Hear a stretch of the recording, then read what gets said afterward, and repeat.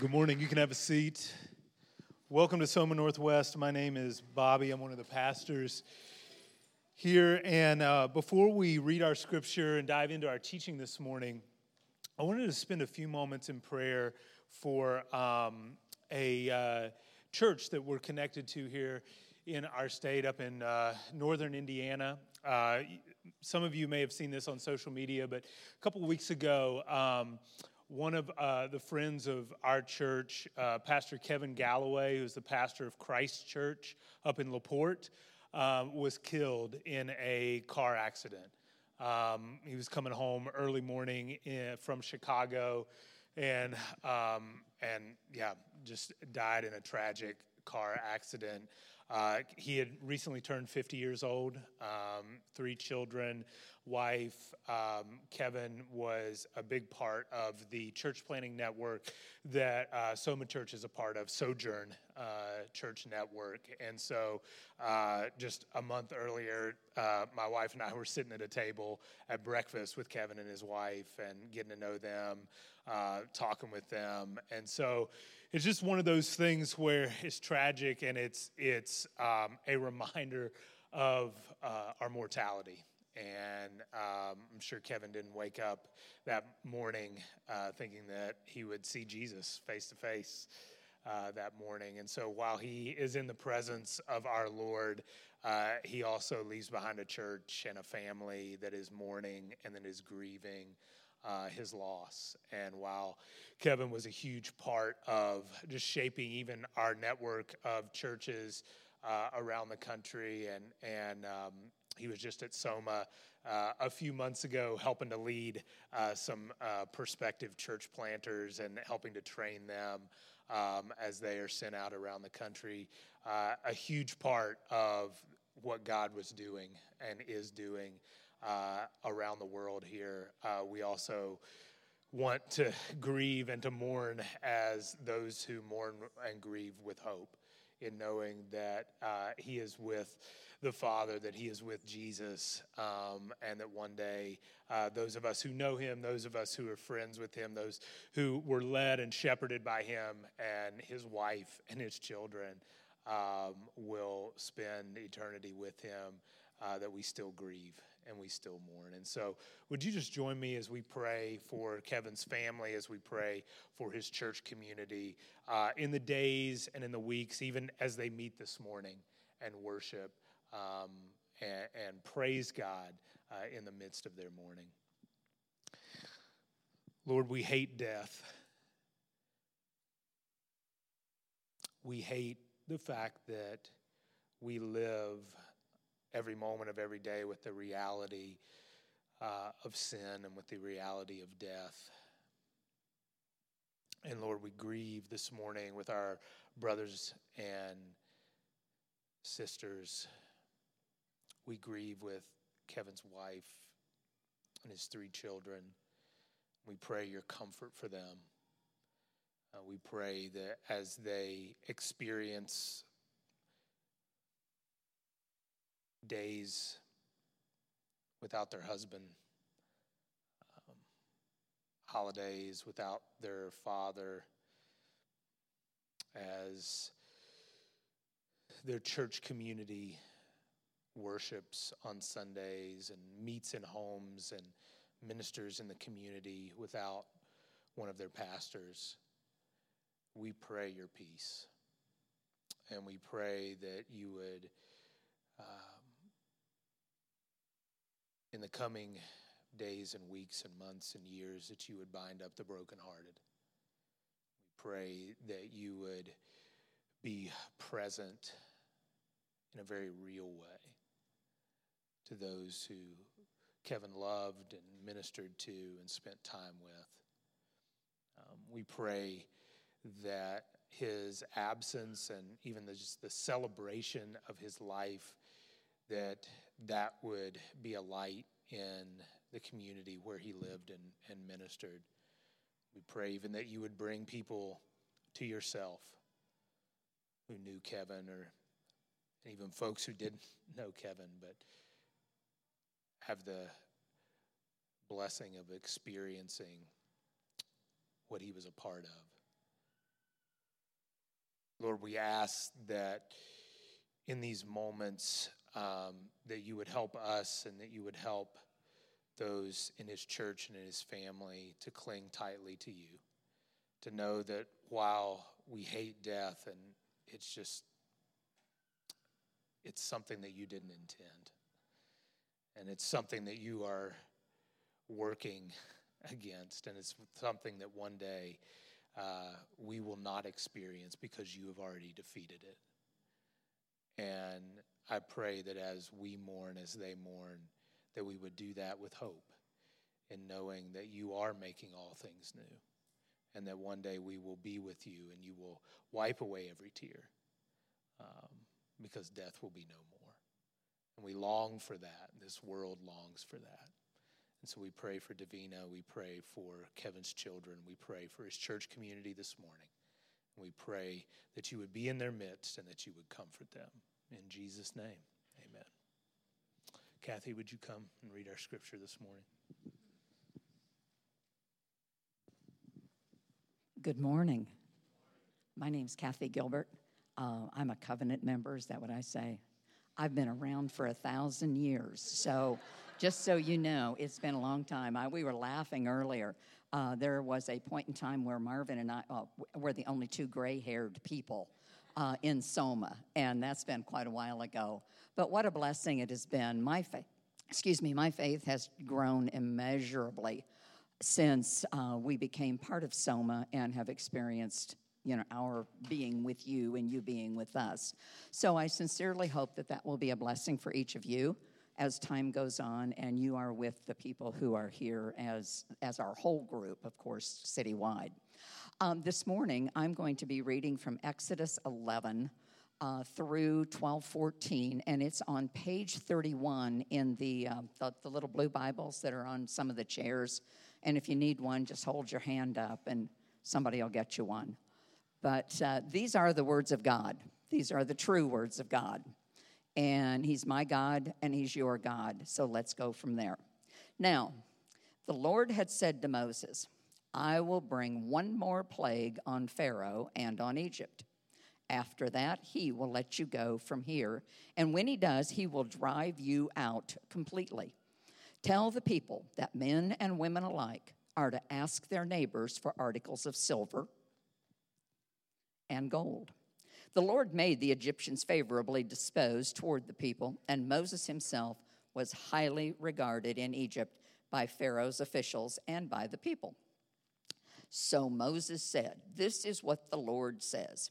About midnight, I will go through Egypt. Every firstborn son in Egypt will die. From the firstborn son of Pharaoh, who sits on the throne, to the firstborn son of the female slave who is at her handmill, and all the firstborn of the cattle as well. There will be a loud wailing throughout Egypt, worse than there has ever been or ever will be again. But among the Israelites, not a dog will bark at any person or animal. Then you will know that the Lord makes a distinction between Egypt and Israel. All these officials of yours will come to me, bowing down before me, saying, go, you and all the people who follow you. After that, I will leave. Then Moses, hot with anger, left Pharaoh. The Lord had said to Moses, Pharaoh will refuse to listen to you, so that my wonders may be multiplied in Egypt. Moses and Aaron performed all these wonders before Pharaoh, but the Lord hardened Pharaoh's heart, and he would not let the Israelites go out of his country. The Lord said to Moses and Aaron in Egypt, this month is to be for you the first month of your year. Tell the whole community of Israel that on the 10th day of this month, each man is to take a lamb for his family, one for each household.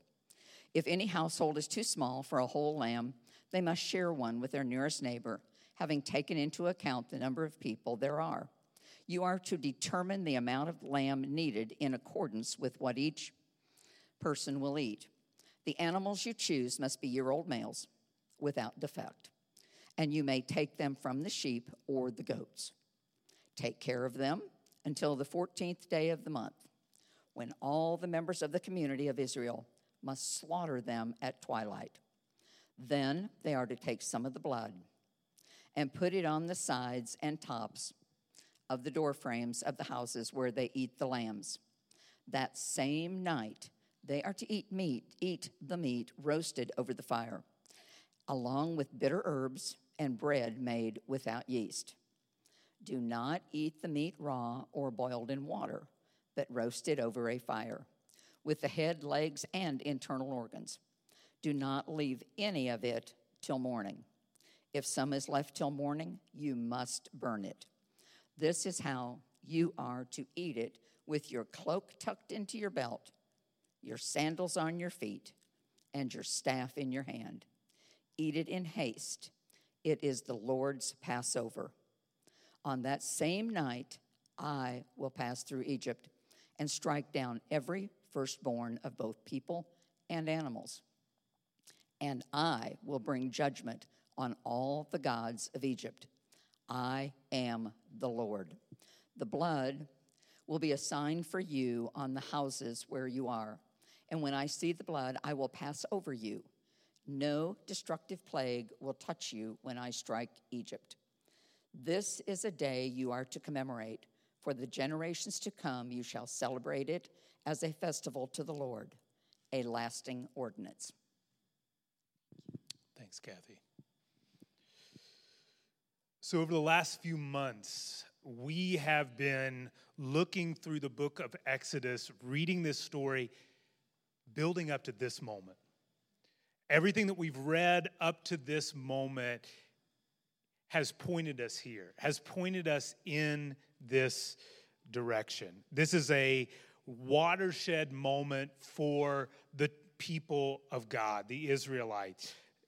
God was doing something here that he had been promising to do for quite a while now. He had raised up Moses and his brother Aaron to do what he is going to do here in this moment. And as we just heard, it was a moment that God wanted his people to remember, to not forget. For generation after generation after generation. This was supposed to be a mile marker, something that they could look back to, and something that they needed to look back to over and over and over again. And I was thinking about that this week. I was thinking about remembering and forgetting, and remembering and forgetting. And it kind of struck me that I feel like things are getting more and more forgettable in our life. It's so much easier today to forget because everything is always new. The pace of change is so fast. Something comes and is like, just think about the last few years. Think about it in terms of movies. Think about this, the Infinity Wars movies that have come out and how epic those things are. And just in a few months, something else will come out. And we'll forget about how epic these movies were. Think about songs. Think about the songs that we listen to. How many of these songs will be iconic 20, 30, 40 years from now? Will we have stations that play music 50 years from now from today? What are these things that we often look at and we think, man, we could never forget this? These moments in our personal lives, these moments that we experience as a community, these moments even just in our country where we say we're never going to forget these things. We're always going to remember these things. But how quickly do we forget? Sometimes we don't mean to forget. We're not trying to forget. It just happens. Sometimes we are trying to forget. Sometimes we are trying to move on to the next thing. And what we're going to see this morning as we work back through this passage that we just listened to is that we are going to see that what God is doing here is unbelievably significant, not just for the moment, but for generations to come. It's significant for us today. We're going to see why God wanted his people, Israel, to never forget this moment as they looked into the future and as they lived in their present. And we're going to see why that's the same for us today. And so let's look back through this passage starting at the beginning of chapter 11. We've been taking our time through this story. We've been looking forward, in a sense, to God's judgment of Pharaoh, God's judgment on the nation of Egypt. We've been looking at the fact and seeing and sitting in the fact that God's people have experienced over 400 years of slavery and oppression, injustice. And 2 weeks ago, when we were in the text, we saw that the first 9 acts of judgment, or the plagues, were leading to this one. And so we pick it back up in chapter 11, verse 1. Now the Lord said to Moses, I will bring one more plague on Pharaoh and on Egypt. And after that, he will let you go from here. And when he does, he will drive you out completely. Tell the people that men and women are alike are to ask their neighbors for articles of silver and gold. God told Moses at the very beginning, when he first called him, that this is what he was going to do. Back in chapter 4 of Exodus, as God is saying, go to Pharaoh, perform all the signs, all the wonders, the things that I have told you to perform before him. Make sure that you do all of those things and tell Pharaoh that this is what's going to happen. This is what I am going to do, because Pharaoh refused to let God's people go. God's people, who he called his firstborn son. God promised that he would kill Pharaoh's firstborn son.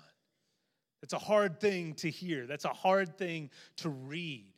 It's a hard thing to reconcile God's judgment.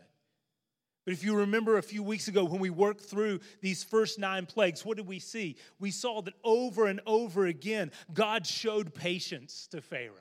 Over and over again, God gave Pharaoh an opportunity to repent, to turn back, to acknowledge that this God, the God of Israel, the God of the people that he enslaved, was the true God, to let his people go, his firstborn son go. Over and over, God showed patience. God showed mercy to Pharaoh. And if you remember in chapter 9, God even told Pharaoh, I could have wiped you out like that.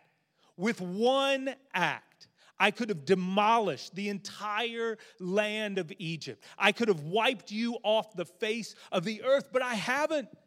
I haven't up to this point. And I have given you opportunity after opportunity after opportunity to repent. But what did Pharaoh do? Over and over again, he hardened his heart. And eventually God gave him over to that hardness and said, is this what you want? Then this is what you have. Then this is what you have. And Moses puts these 2 truths here in this story side by side. And he doesn't try to explain them. He doesn't try to rationalize them. He just tells his reader that God is patient and merciful, and yet at the same time, God will judge hard and stubborn hearts that stand against him and his plan for the flourishing of his people. Moses doesn't try to explain these things. He doesn't try to make sense of them. He just writes it into this story and leaves it there for us to wrestle with, for us to hold in tension. Because we have to remember that God is revealing himself in what he is doing. He is telling the world something about himself. He is telling his people Israel something about their God, who he is, who they are to him, showing them what he can do. Look in verse 4 of chapter 11. So Moses said to Pharaoh, "This is what the Lord says. About midnight I will go throughout Egypt. Every firstborn son in Egypt will die, from the firstborn son of Pharaoh who sits on the throne to the firstborn son of the female slave who is at her handmill, and all the firstborn of the cattle as well. There will be a loud wailing throughout Egypt, worse than there has ever been or ever will be. But among the Israelites, not a dog will bark at any person or animal. Then," Moses says, "you will know that the Lord makes a distinction between Egypt and Israel." Here's why this final act of judgment is different from all the rest. Each time God had sent a plague, what happened? Ravished the land of Egypt. Those plagues, if you remember, built from just being kind of annoyances, frogs everywhere and like gnats and locusts, and to being plagues that were really chaotic and destructive on the land. And each time, what happened? Pharaoh would eventually call Moses and Aaron back in, and he would say, "Make it stop. If you make it stop, then I'll give you what you want. I'll let the people go. I'll listen to God. Just make these things stop." And each time, Moses relented. Moses mediated on Pharaoh's behalf. And the plagues and these acts of judgment stopped. But then Pharaoh would harden his heart again. He would harden his heart before the Lord again. Moses and Aaron, each of these times, had acted as an intermediary between Pharaoh and God. But here it was different. It would be different. God will not reverse this act of judgment. There's no hope for relief.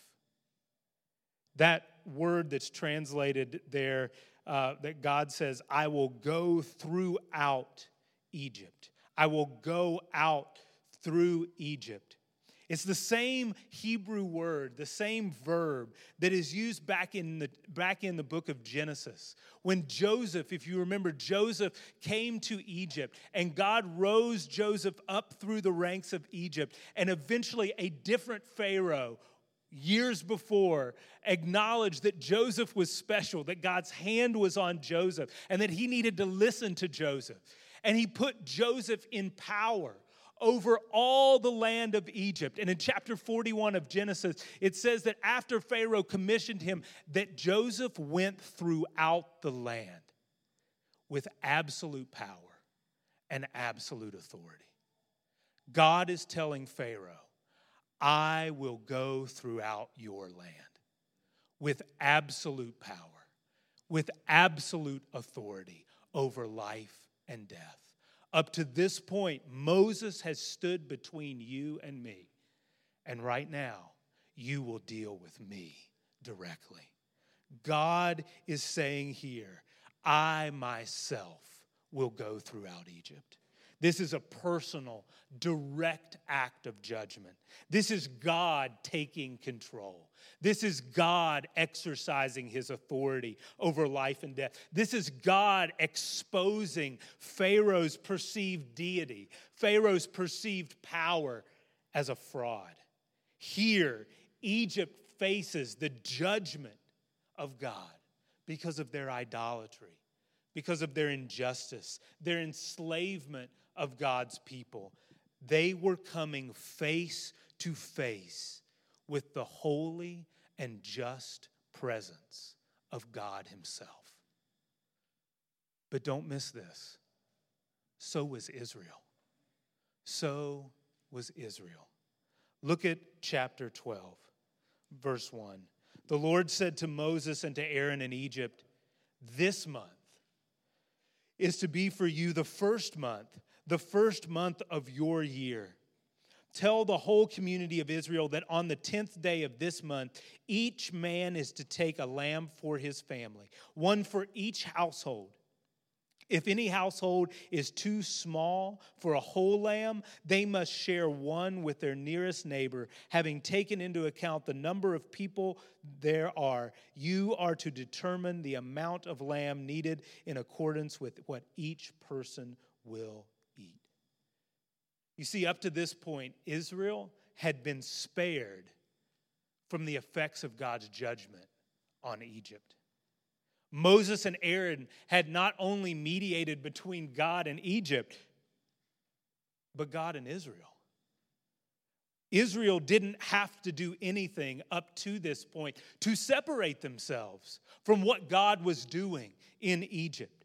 God had spared them, but during this last act, the one that will free them from Pharaoh's control, the one that they had anticipated, the one that they had longed for, the one that they had cried out to God to bring, to free them from Pharaoh's control and their slavery. During this one act, it appears that they aren't safe either. That they aren't safe either. So God told them, here's what you have to do. I am getting ready to pass through the land, and here's what you have to do. Why? Why was this necessary for them? Why was this Passover preparation necessary for God's people? Because when God's presence passes through Egypt, Israel's problem was no longer, how do we escape Pharaoh? It's how do we escape God? How do we stand in the presence of God? How are we safe with our God? God again was showing his people something here.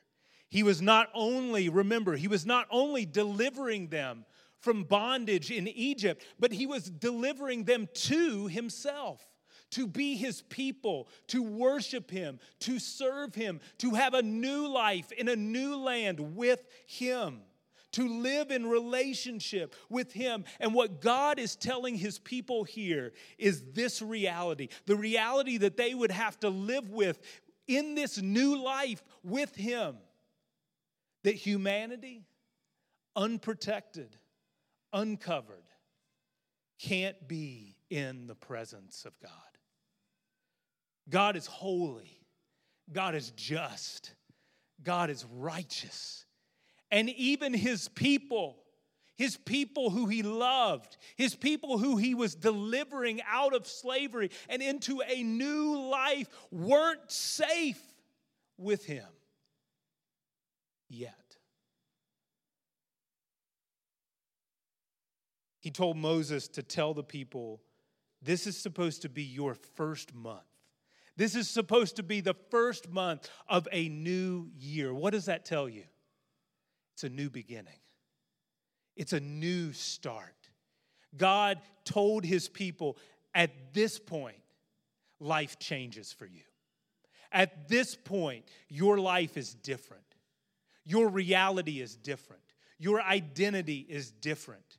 This is a new start. This is a new beginning. And that's why these things here are significant. So let's work down this for a second. God through Moses tells the people that they are to take an unblemished lamb, a perfect lamb, a lamb that is acceptable to God, a perfect lamb for a perfect God.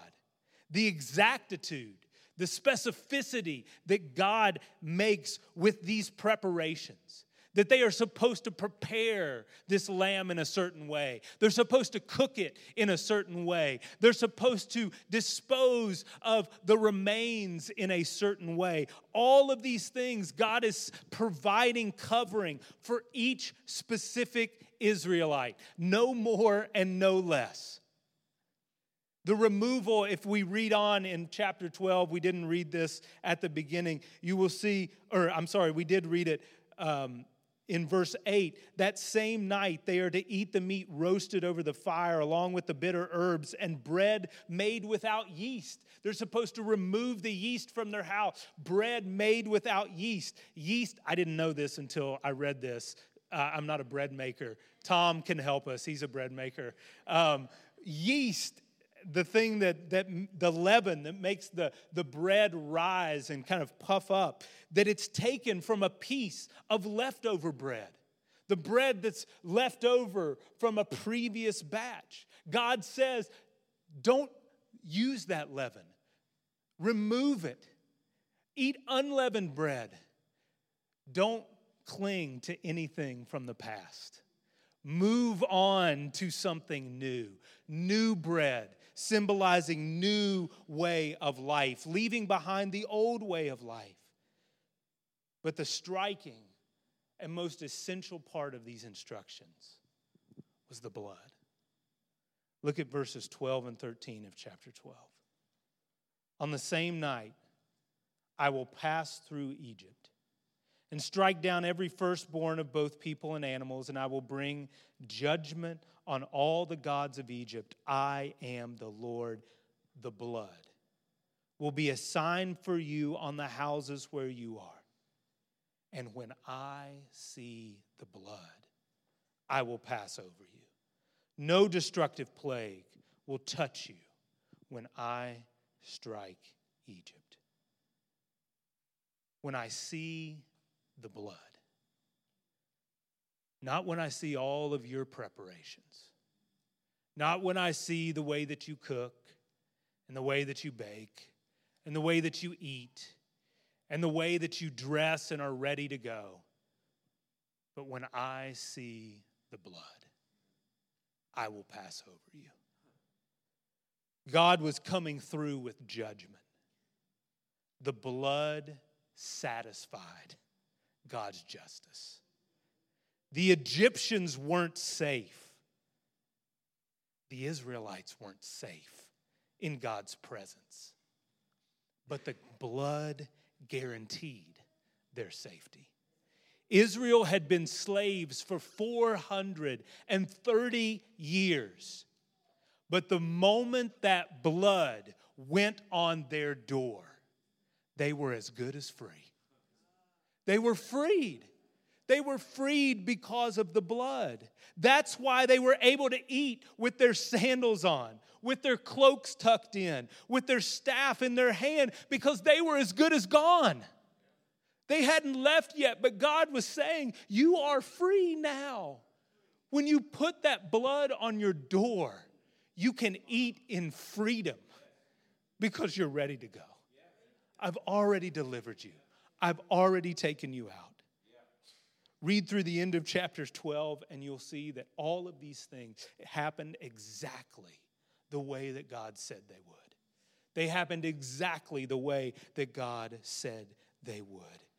And in verse 14, God says, this is a day you are to commemorate for generations to come. You shall celebrate it as a festival to the Lord, a lasting ordinance. For generations to come, God wanted the people of Israel to remember this moment. To remember that their life had come through death. God judged Egypt by bringing death to each household. But death was in the Israelite households as well. It wasn't a man or a woman or a boy or a girl. It was that lamb. That lamb was their substitute. They would have died except for the lamb. Moses wrote Exodus the way that he wrote it to develop Israel's collective consciousness, to help them understand as they would read this book for generations and generations, to help them understand who their God was, to help them understand themselves about God's plan, what he was doing in this world. And much of what we read here in Exodus and what we're going to continue to read in the weeks to come is a shadow of things that will come throughout the story of the Bible. down through the generations of the Old Testament, as the people of God commemorated their deliverance from Egypt, out of slavery and into a new life, worshiping God, life with God under His rule, God was preparing them for what was to come. We have the benefit, because we have it all right here, to be able to read back into this story. But for them, as they celebrated this Passover feast every year, as they commemorated this moment in their history. And you see this throughout the Old Testament. You see writer after writer saying, remember when God brought you out of Egypt. Remember when God delivered you from Pharaoh. Remember when you were once slaves and now you're not. The minds and the hearts are continually pointed back to this, but God was preparing them for what was to come. And you can't read this story, can you? You can't listen to these things, the lamb and the sacrifice and the blood, without hearing the name of Jesus. You can't read this without hearing the words of John the Baptist when he first saw Jesus. Look, the Lamb of God who takes away the sins of the world. This is what God was preparing for His people. Thousands of years later, Jesus' blood satisfies God's judgment. In Romans chapter 5, Paul writes, but God demonstrates His own love for us in this. While we were still sinners, Christ died for us. Hallelujah. Since we have now been justified by His blood, how much more shall we be saved from God's wrath through Him? Jesus' blood covers us completely. The words of Paul again in 2 Corinthians 5. God made Him who knew no sin to be sin for us, so that in Him we might become the righteousness of God. The great exchange here.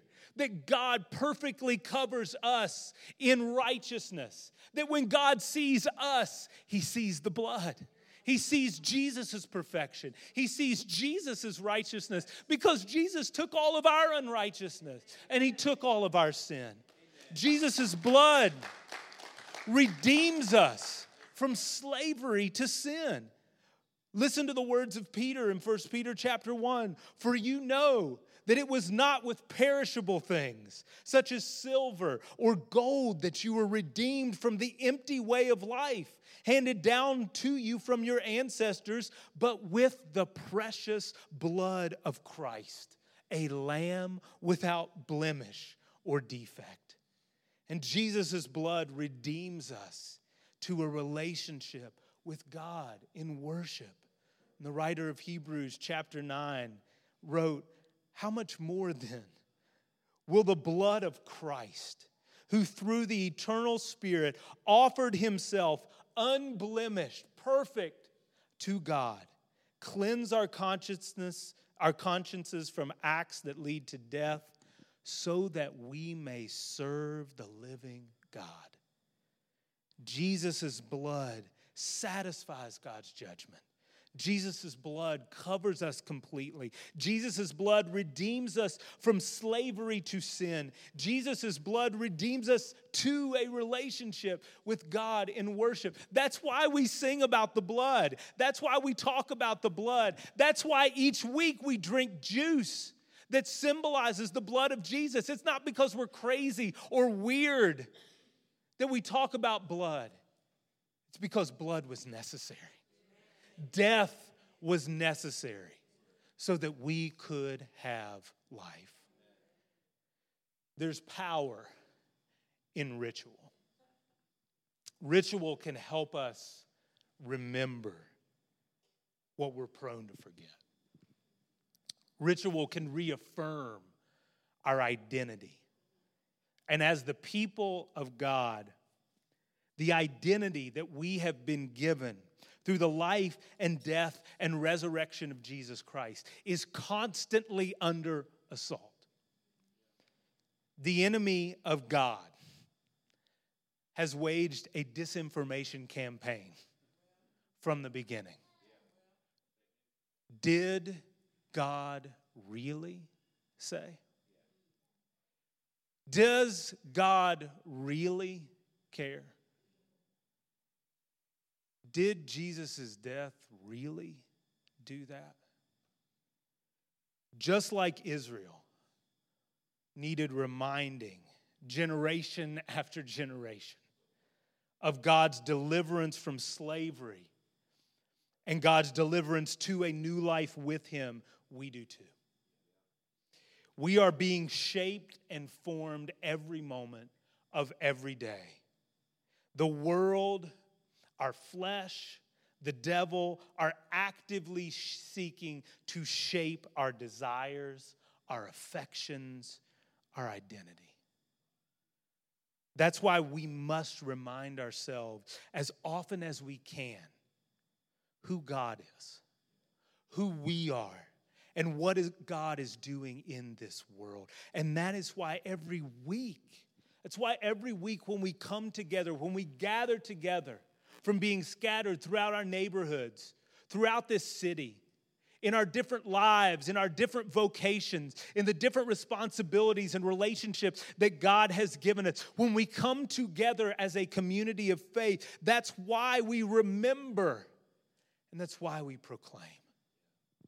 We remember and proclaim that it's not just people out there who deserve God's justice. You and I deserve God's justice. We remember and proclaim that when God looks at you and when He looks at me, He doesn't see our sins. He doesn't see our guilt. He sees the blood. We remember and we proclaim that we are children of God who are deeply, deeply loved beyond what we deserve or could ever imagine. We remember and we proclaim that God, who started the work of transformation, will continue it and will complete it. He will never give up.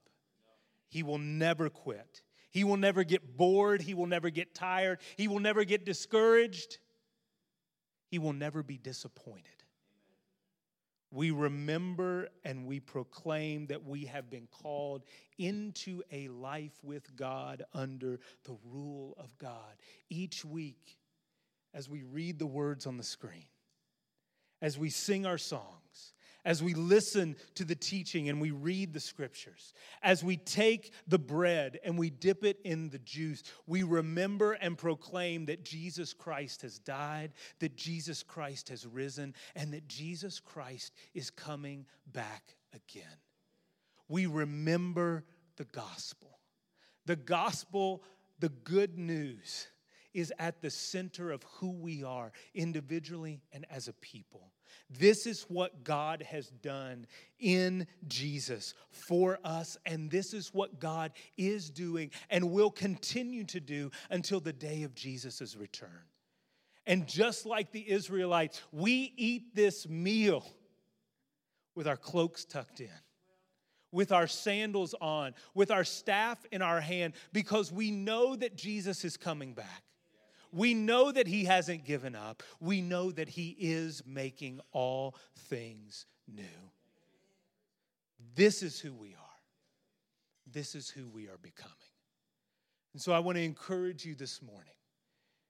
If you are a follower of Jesus through faith, if you have believed on Jesus, if the things that we have said here, if this is where your hope lies, if this is where your identity is, to come and to do this, to take a piece of the bread, to dip it in the juice. We'll have stations here and one in the back. And as you do that, remember the body of Jesus that was broken for you. Remember the blood of Jesus that was shed for you. Remember that this is how much God loves you. And proclaim it to each other. And never stop proclaiming it to each other. This is who we are. And I want to invite you to come and to take that this morning. Pray with me before we do that. Lord Jesus, we acknowledge that in your love you have chosen us. In your love, you have delivered us. In your love, you have redeemed us. In your love, you are transforming us. All of these things are promises that we hold to be true.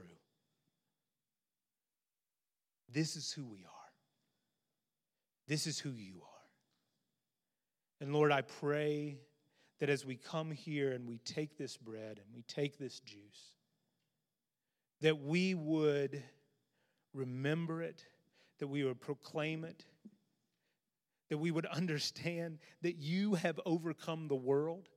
You have overcome our hearts when our hearts condemn us, when we feel unloved, when we feel that you're distant, when we feel our guilt and our shame, that you are greater than our hearts. We thank you that you have showed us and you have given us a love that drives away fear. And I pray that we as a community, as we scatter from this place and we go out into our neighborhoods, into our networks, into the relationships that you have given us, into our families, that this week we would live with this reality. That we are covered by your blood. That when you see us, you see Christ. I pray that would change the way that we live, would change our relationships, and would give us hope each moment of every day. Thank you, God, for your grace. In Jesus' name, amen.